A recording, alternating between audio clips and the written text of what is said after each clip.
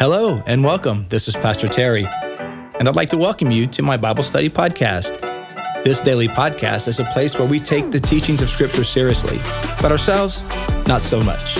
Join us as we dive into the sacred word of the Bible, and each time we read, we pray, we change the world. Welcome to Pastor Terry's Bible Study Podcast.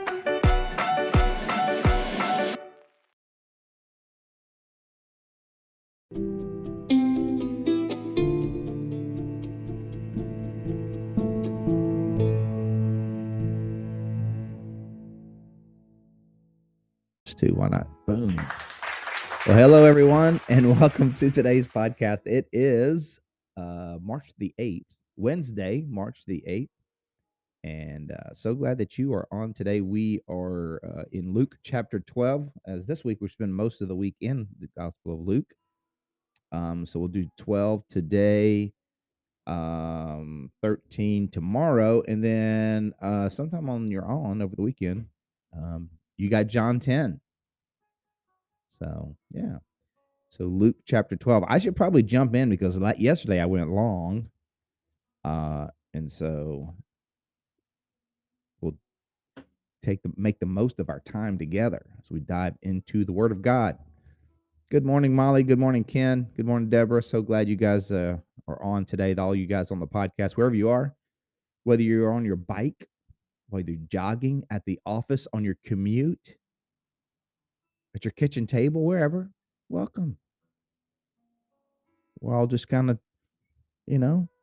pulling up the Bible, whether, you got the old school legit paper kind, or you got the Bible app, whatever. Hope you got your Bible with you. Open to chapter 12 in the Gospel of Luke, and we'll see what the Lord has to say to us today. All right. Yeah. You know what we do? We read, we pray, we change the world. So Luke chapter 12. Let's see. See what we got here. Meanwhile, when a crowd of many thousands, it's a big crowd. So there were crowds of many thousands had gathered, so that they were trampling on one another. That's something right there. People going crazy around Jesus. They're just a big horde of people. They're trampling on each other. It's like a concert, man. Many thousands of people there to see Jesus, and they're like trampling on each other. It's like a security issue. Jesus began to speak first to his disciples, saying, "Be on your guard against the yeast of the Pharisees, which is hypocrisy." So here he's likening hypocrisy to a yeast that permeates, right? I'm not exactly a baker. Well, I'm not exactly. I'm not a baker. Let's just keep it real. Not like I do a little baking. I'm just not a baker. No, just stop lying. I don't know anything about baking. Let's just put it there. Let's set the bar real low. I know nothing about baking. Zero. Nothing. Nada. So anyway, but I do know about yeast. Yeast kind of permeates dough, causing it to, rise. I think. Anyway, it does permeate. That's the point. So he's saying hypocrisy permeates. The yeast of the Pharisees is hypocrisy. It permeates. If you aren't careful, hypocrisy can permeate your spiritual life.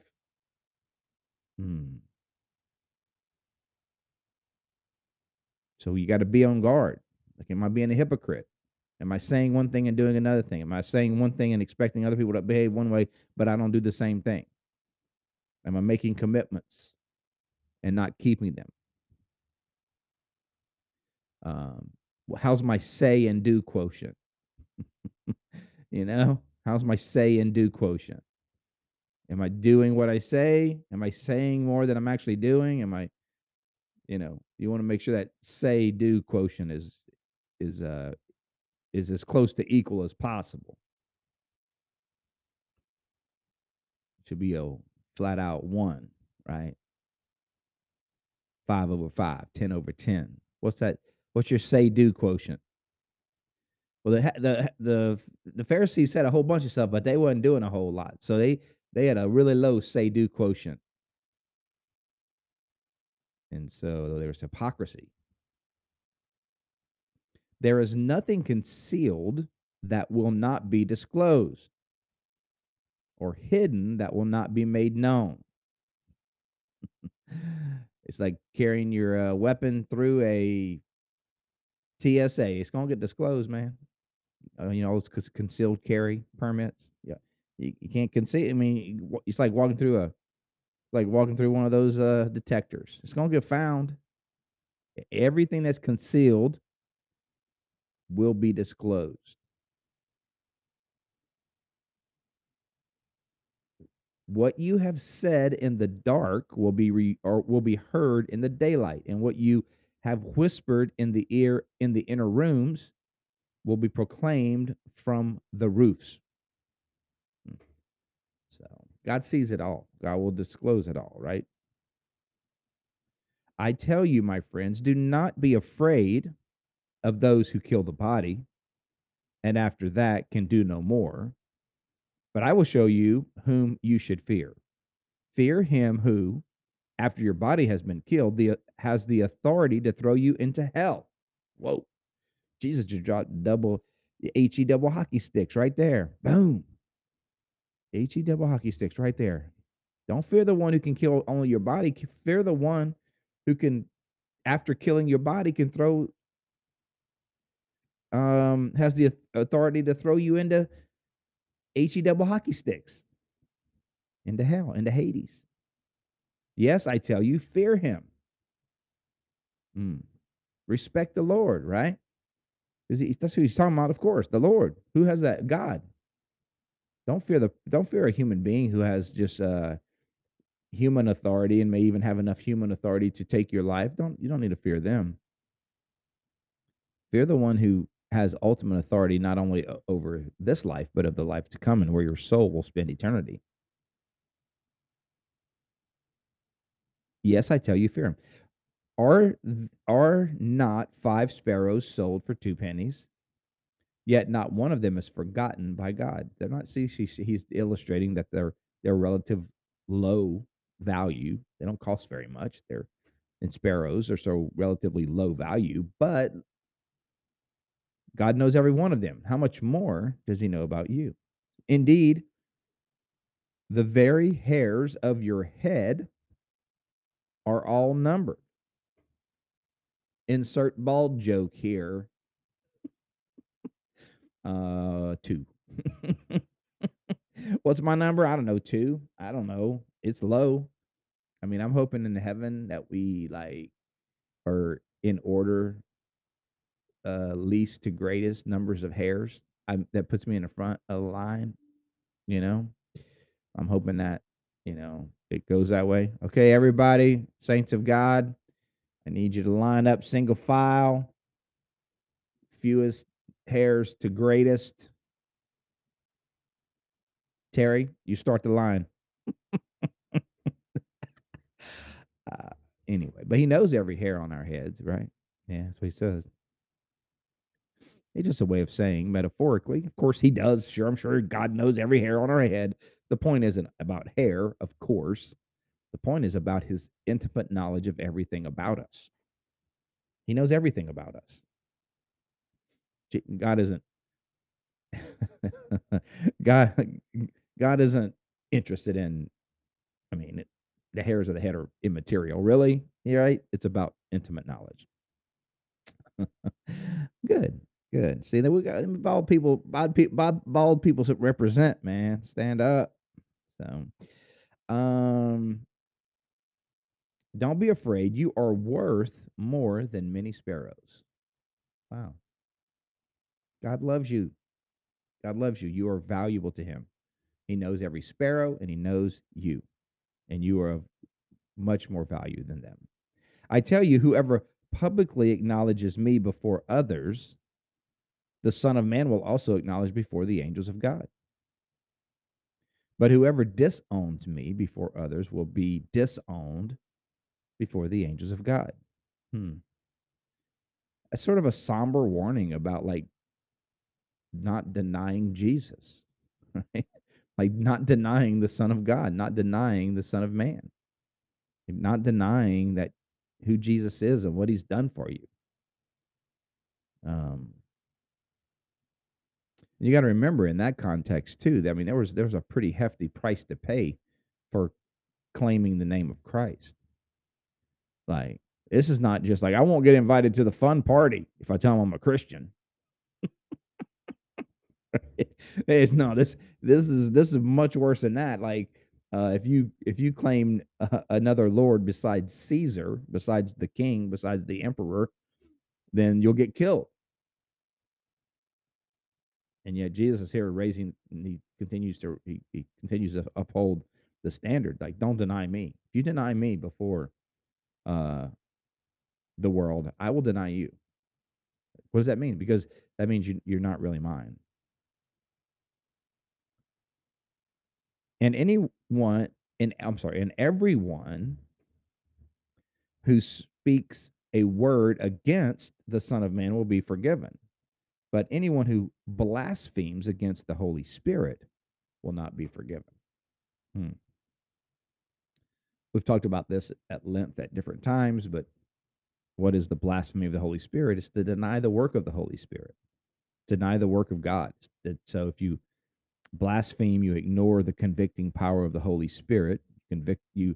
It kind of goes back to the verse where God says, um, without faith, it is impossible to please God. Hebrews chapter 11.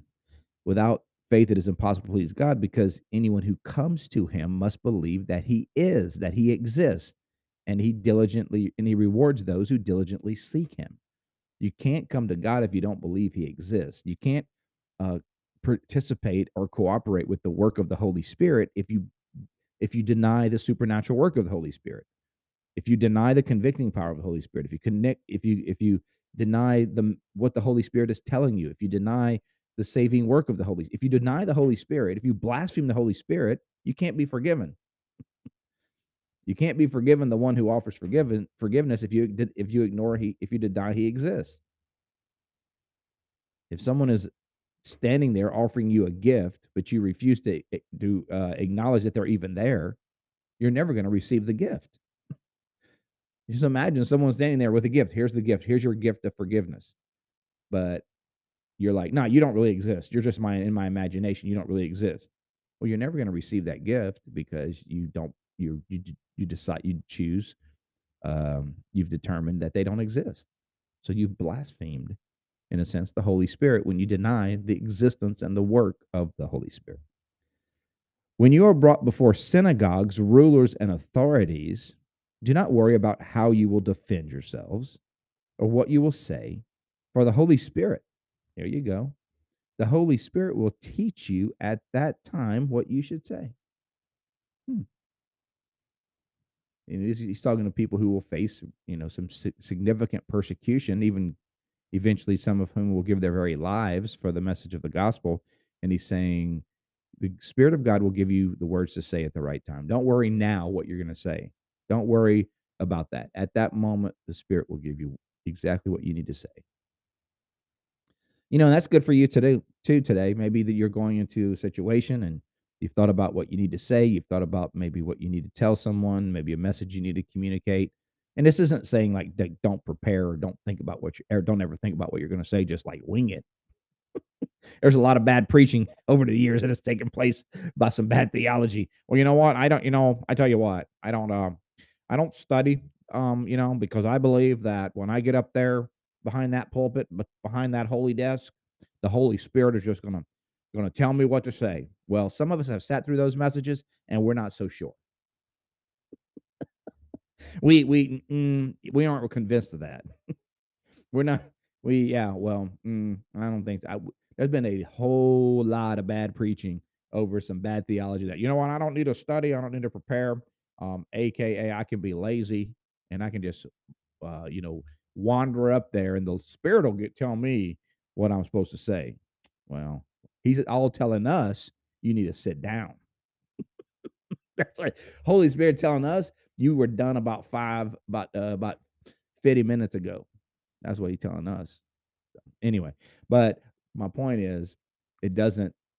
This passage isn't saying don't ever like prepare a speech or don't ever prepare what you're going to say or don't ever give thoughts or study to something you're going to present. But it's also giving you a word of peace. God will help you. God's with you. He's going to be with you. He'll give you the words to say in those critical moments. He'll help you. Verse 13, someone in the crowd said to him, "Teacher, tell my brother to divide the inheritance with me." Oh man, people in the crowd, they all want their own thing, don't they? You know, like Jesus is like, huh? Yeah. Just out of the blue. Can't you just see this out of the blue? Someone, hey, Jesus, you tell my brother to split his inheritance with me. Wait, what? Jesus replied, man. I don't know how Jesus said it. Man, dude, who appointed me a judge or an arbitrator or an arbiter between you? Like, what you at? Crazy. Watch out. Be on your guard against all kinds of greed. Life does not consist in an abundance of possessions. Well, he didn't get the answer he wanted, did he? He wanted Jesus to make his brother give him money. And Jesus is like, okay, first of all, that I'm not here to do that right now. No, no. And man, you need to gain perspective on what's important. Life does not consist in an abundance of possessions. I'm here offering you eternal life. I'm sitting here offering you reconciliation with God, not only to save your life now, but for eternity. And you worried about some kind of deal with your brother. Please. And he told them this parable. The ground of a certain rich man yielded an abundant harvest. He thought to himself, what shall I do? I have no place to store my crops. Then he said, this is what I'll do. I will tear down my barns and build bigger ones, and there I will store my surplus grain. And I will say to myself, self, you have plenty of grain laid up for many years. Take life easy, eat, drink, and be merry. But God said to him, you fool, this very night your life is demanded of you, from you. Then who will get what you've prepared for yourself? This is how it will be with whoever stores up things for themselves, but is not rich toward God. And that's strong right there. I mean, this is all part of the same conversation, right? If you start at chapter 12, when Jesus said, don't fear human beings, don't fear the things of this life. Fear the one who who can not only is over your physical body, but over your eternal life. Not only your body, but your soul. And here Jesus is just kind of he's drawing a distinction and an emphasis between the temporal and the eternal. Like the guy here, he's worried about getting an inheritance for this life, and Jesus is like, you're missing my whole point. I'm trying to draw a point here, showing you that there's something way more important than just temporal things. And you're asking me to leverage here my influence against your brother so that he can give you more money for this life. And when in the end, that's not what even matters. And then he tells the parable. There's a rich man gets a big harvest, and so what does he do? He's like, I have everything I want, and so instead of being generous or kind or giving things away or helping others, he just builds a bigger barn. He's like, well, man, let's make this personal. Man, I'm making more money. What should I do? Maybe I should just build a bigger house. I can afford a bigger mortgage now, so surely I should build a bigger house, build a bigger barn, get a bigger car, get another car, get another house with more garages, get more land. Not everything God blesses you with is for your consumption. That's what the Lord often has to teach me. Just because I give it to you doesn't mean it's for your consumption. Maybe it's for you to steward and release to other people and other places. Hmm. So the man built the bigger barn, and he said, and then God said, you fool. You fool. Your very life is going to be required of you tonight. And so what's going to happen with everything you stored up? It going to stay right here with you. Someone else going to take it. Someone else going to get it. How much do you get to take with you when you leave? Everybody takes the same amount with them when they die. You know how much? 0. Everybody takes the same amount when they leave this earth. We all take nothing with us. 0. How much of it do you leave behind? All of it. All of it. And so Jesus is just drawing a very clear line in the sand, trying to paint a true picture of reality. Verse 22, then Jesus said to the disciples, therefore, I tell you, do not worry about your life, what you will eat, or about your body, what you will wear. For life is more. Come on, man. Life is more than food, and the body more than clothes. There's more going on than just these superficial material things. Consider the ravens. They do not sow or reap. They have no storeroom or barn, yet God feeds them. And how much more valuable you are than birds. Who of you, by worrying, come on, how many any worriers out there? Anybody got that worry gene? How many of y'all been blessed with that worry gene? Mm-hmm. Who of you, by worrying, can add a single hour to your life? You ever realize how unproductive and unhelpful worrying is? It doesn't do anything. Worrying doesn't accomplish anything. You know, worrying is worry is basically just worry and prayer are like very close to one another. Worrying is fixating on something um in a negative with a negative bent.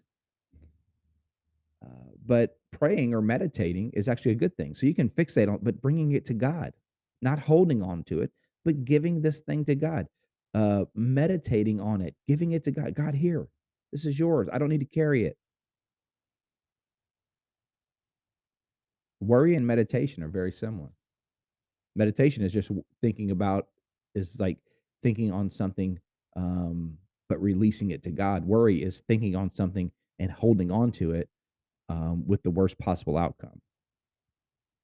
Since you cannot do this very thing, why do you worry about the rest? Worry does not help anything. Consider how the wildflowers grow. They do not labor or spin, yet I tell you, not even Solomon in all of his splendor was dressed like one of these.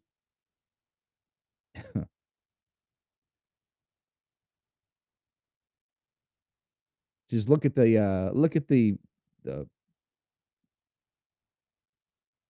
look at the wildflowers and how beautiful they are. And Solomon and all of his, rebuilt the temple. It's still not as beautiful as what God creates just with in the fields in the fields. And do not set your heart on what you will eat or drink. Do not worry about it. Wait. Consider how the wildflowers, they do not labor or spin. Yet I tell you, not even Solomon in all of his splendor was dressed like one of these. If that is how God clothes the grass of the field, which is here today and tomorrow is thrown into the fire, how much more will he clothe you? You have little faith. He gonna put some clothes on you. He ain't gonna let you walk around naked. He gonna put some clothes on you. And do not set your heart on what you will eat or drink. Do not worry about it. For the pagan world runs after these things. And your Father knows what you need. Here you go. But seek his kingdom, and these things will be given to you as well. Put God first. Seek the kingdom of God. He'll give you all the other stuff. He'll take care of your needs. Do not be afraid, little flock, for your Father has been pleased to give you the kingdom. Sell your possessions and give to the poor. Provide purses for yourselves that will not wear out. Someone like, is that a Coach? What is that? What kind of purse is that? No, it's metaphor. Even those purses wear out. Provide purses for yourself that will not wear out. A treasure in heaven that will never fail, where no thief comes near and no moth destroys. For where your treasure is, your heart will be also. That's a fact. Where your treasure is, that's where your heart will be. Where you put your money and your treasure, That's where your heart's going to go.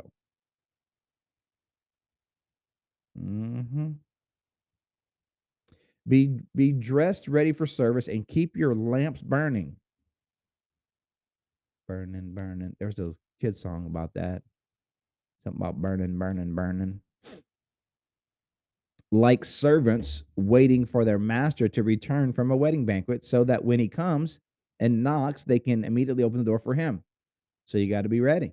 Be ready when he comes back. It will be good for those servants whose master finds them watching when he comes. Truly, I tell you, he will dress himself to serve, will have them recline at the table, and will come and wait on them.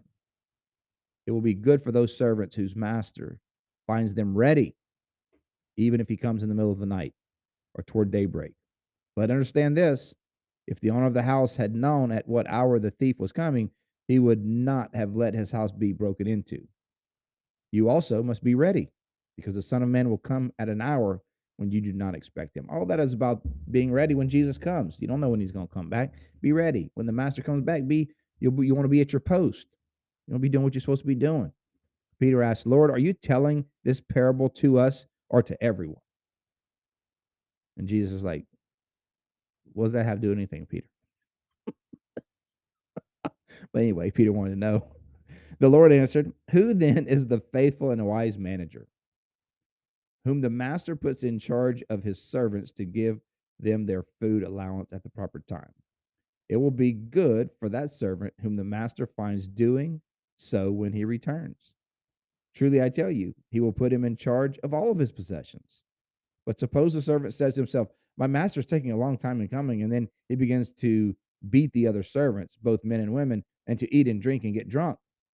The master of that servant will come on a day when he does not expect him, and at an hour when he is not aware of.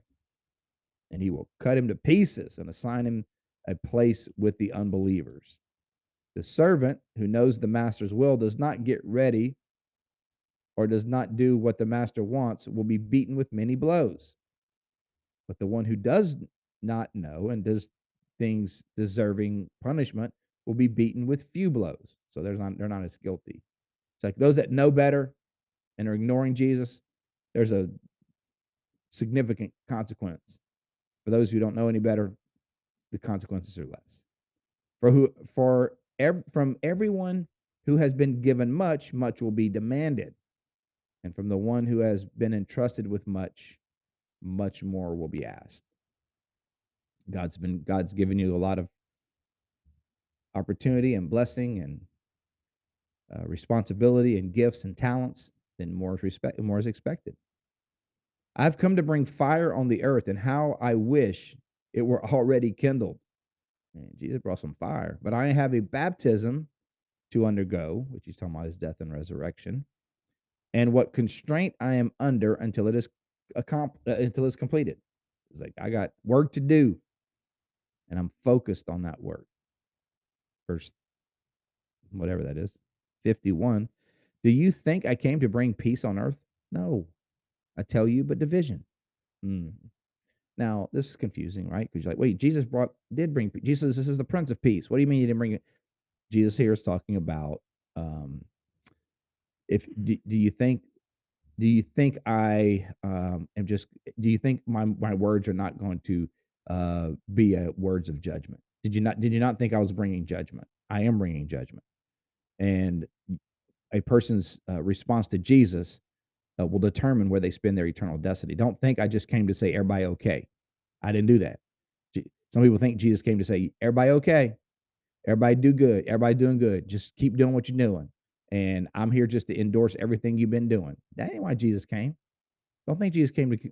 Jesus didn't come to say everything is peace and prosperity and beautiful, and you all good. No, that ain't why he came. Jesus came to do a work of salvation, because you ain't good, and you need to be saved, and so do I. And so don't think he came to bring peace. He came to bring a sword.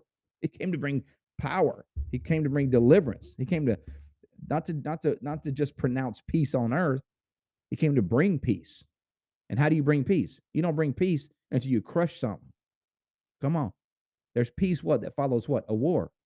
So don't think Jesus just came and say, hey, it's all peaceful. No, Jesus came to do the work of God and to destroy the works of the devil and destroy the works of sin and establish peace by destroying wickedness. And some people gonna like it, some people ain't. That's what he's saying. He's saying some people ain't gonna like what I gotta say. Man, I'm about to run out of time again. I'm gonna have to stop this. Y'all just hold on. Y'all just hold on. Yeah. So Jesus is saying, like, did you really think that when I came, it wasn't going to cause conflict?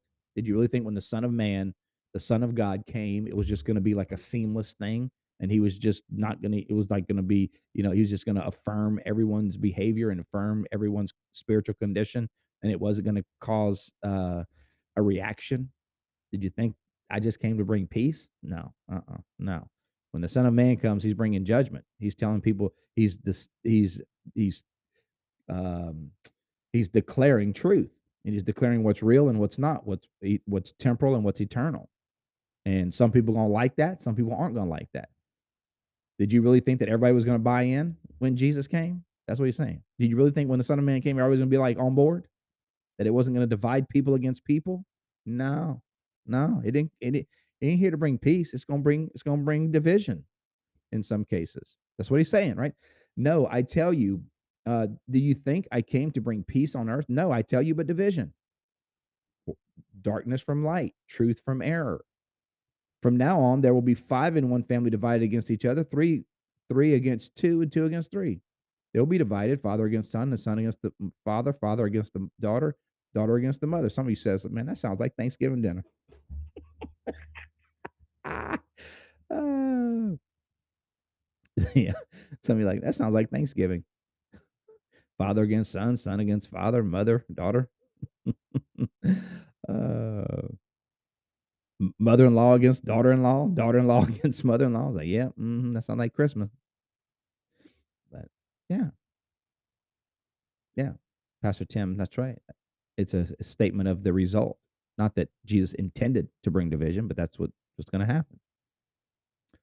Verse 54. He said to the crowd, when you see a cloud rising in the west, immediately you say, it's going to rain. And it does. And when the south wind blows, you say it's going to be hot, and it is. So like you can read the weather patterns. You see certain indications in the sky about what's coming. And he says, hypocrites, you know how to interpret the appearance of the earth and the sky. How is it you don't know how to interpret this present time? I'm here, the Son of God. You can see, you can predict and see all these things, what's coming. And here I am right in your midst, and you see what's happening. And you can't see what God is up to. Why don't you judge for yourselves what is right? Are you going with your adversary to the magistrate? Try hard to be reconciled on the way, or your adversary may drag you off to the judge, and the judge turn you over to the officer, and the officer throw you into prison. I tell you, you will not get out until you've paid the last penny. It's an interesting passage, right? Why don't you judge for yourselves what is right? As you are going with your adversary to the magistrate, try hard to be reconciled. So talking about if you're, got division, work on it. Try to reconcile. Or it's going to get worse, right? You try to reconcile on the way, or your adversary may drag you off to the judge, and the judge may turn you over to the officer. Like you're not there's an opportunity here. And if you go back to Jesus' larger context, it's like there's an opportunity here for you to get this right. But you're delaying. You're not making the most of this opportunity to reconcile. And ultimately to reconcile with God. You've got the Son of God right here in your midst, and you're wasting time. And if you don't settle this soon, it's going to end badly. If you don't settle this in your heart, who Jesus is, it's going to end badly for you. So that's what he's saying. That's a pretty strong chapter right there. That's why it starts off with warnings and encouragements. There's some encouragements. There's also some warnings. It's awesome. All right, you guys, let's pray. Lord, thank you for the truthfulness of your word, the honesty of your word. God, we thank you that you care for us, as you illustrated in this passage, Lord, that you You know us. We are of more value than the sparrows or the flowers of the field, and you take care of them. You're going to take care of us. And so, God, we realize that worrying, it doesn't add 1 hour to our lives. And so we turn all of our worries and our fears over to you, because we know that they are, you will take care of it. You are on it. God, I pray your blessing upon each and every person at the sound of my voice. May you encourage them and strengthen them. May you bless each one with grace and peace. Lord, may we all be ready, and at our spot, at our post when you return. Help us to be watchful and ready for you. In Jesus' name we pray. Amen. Amen. God bless you, my friends. Love you guys. Thank you for taking time to pray and read this interesting chapter in Luke chapter 12. Over the weekend, tomorrow we're Luke chapter 13. We got one more day, don't we? Luke chapter 13 tomorrow. We'll be back at it tomorrow with Luke 13. You guys have a fantastic day. Really appreciate you guys. Thanks for commenting, subscribing, liking, sharing this. Really appreciate all of that. You guys are the best. We'll see you tomorrow. Love you guys. Bye. Thank you for joining me on today's podcast. I hope you enjoyed the show. If this episode has been an encouragement to you, take a minute to subscribe or comment or share it with your friends. You can find me, Pastor Terry, and Bayside Church on all social media platforms. You can find Bayside at Bayside Church SH. Until next time, remember, God's word is true. Everything else is merely commentary. God bless you. We'll see you next time.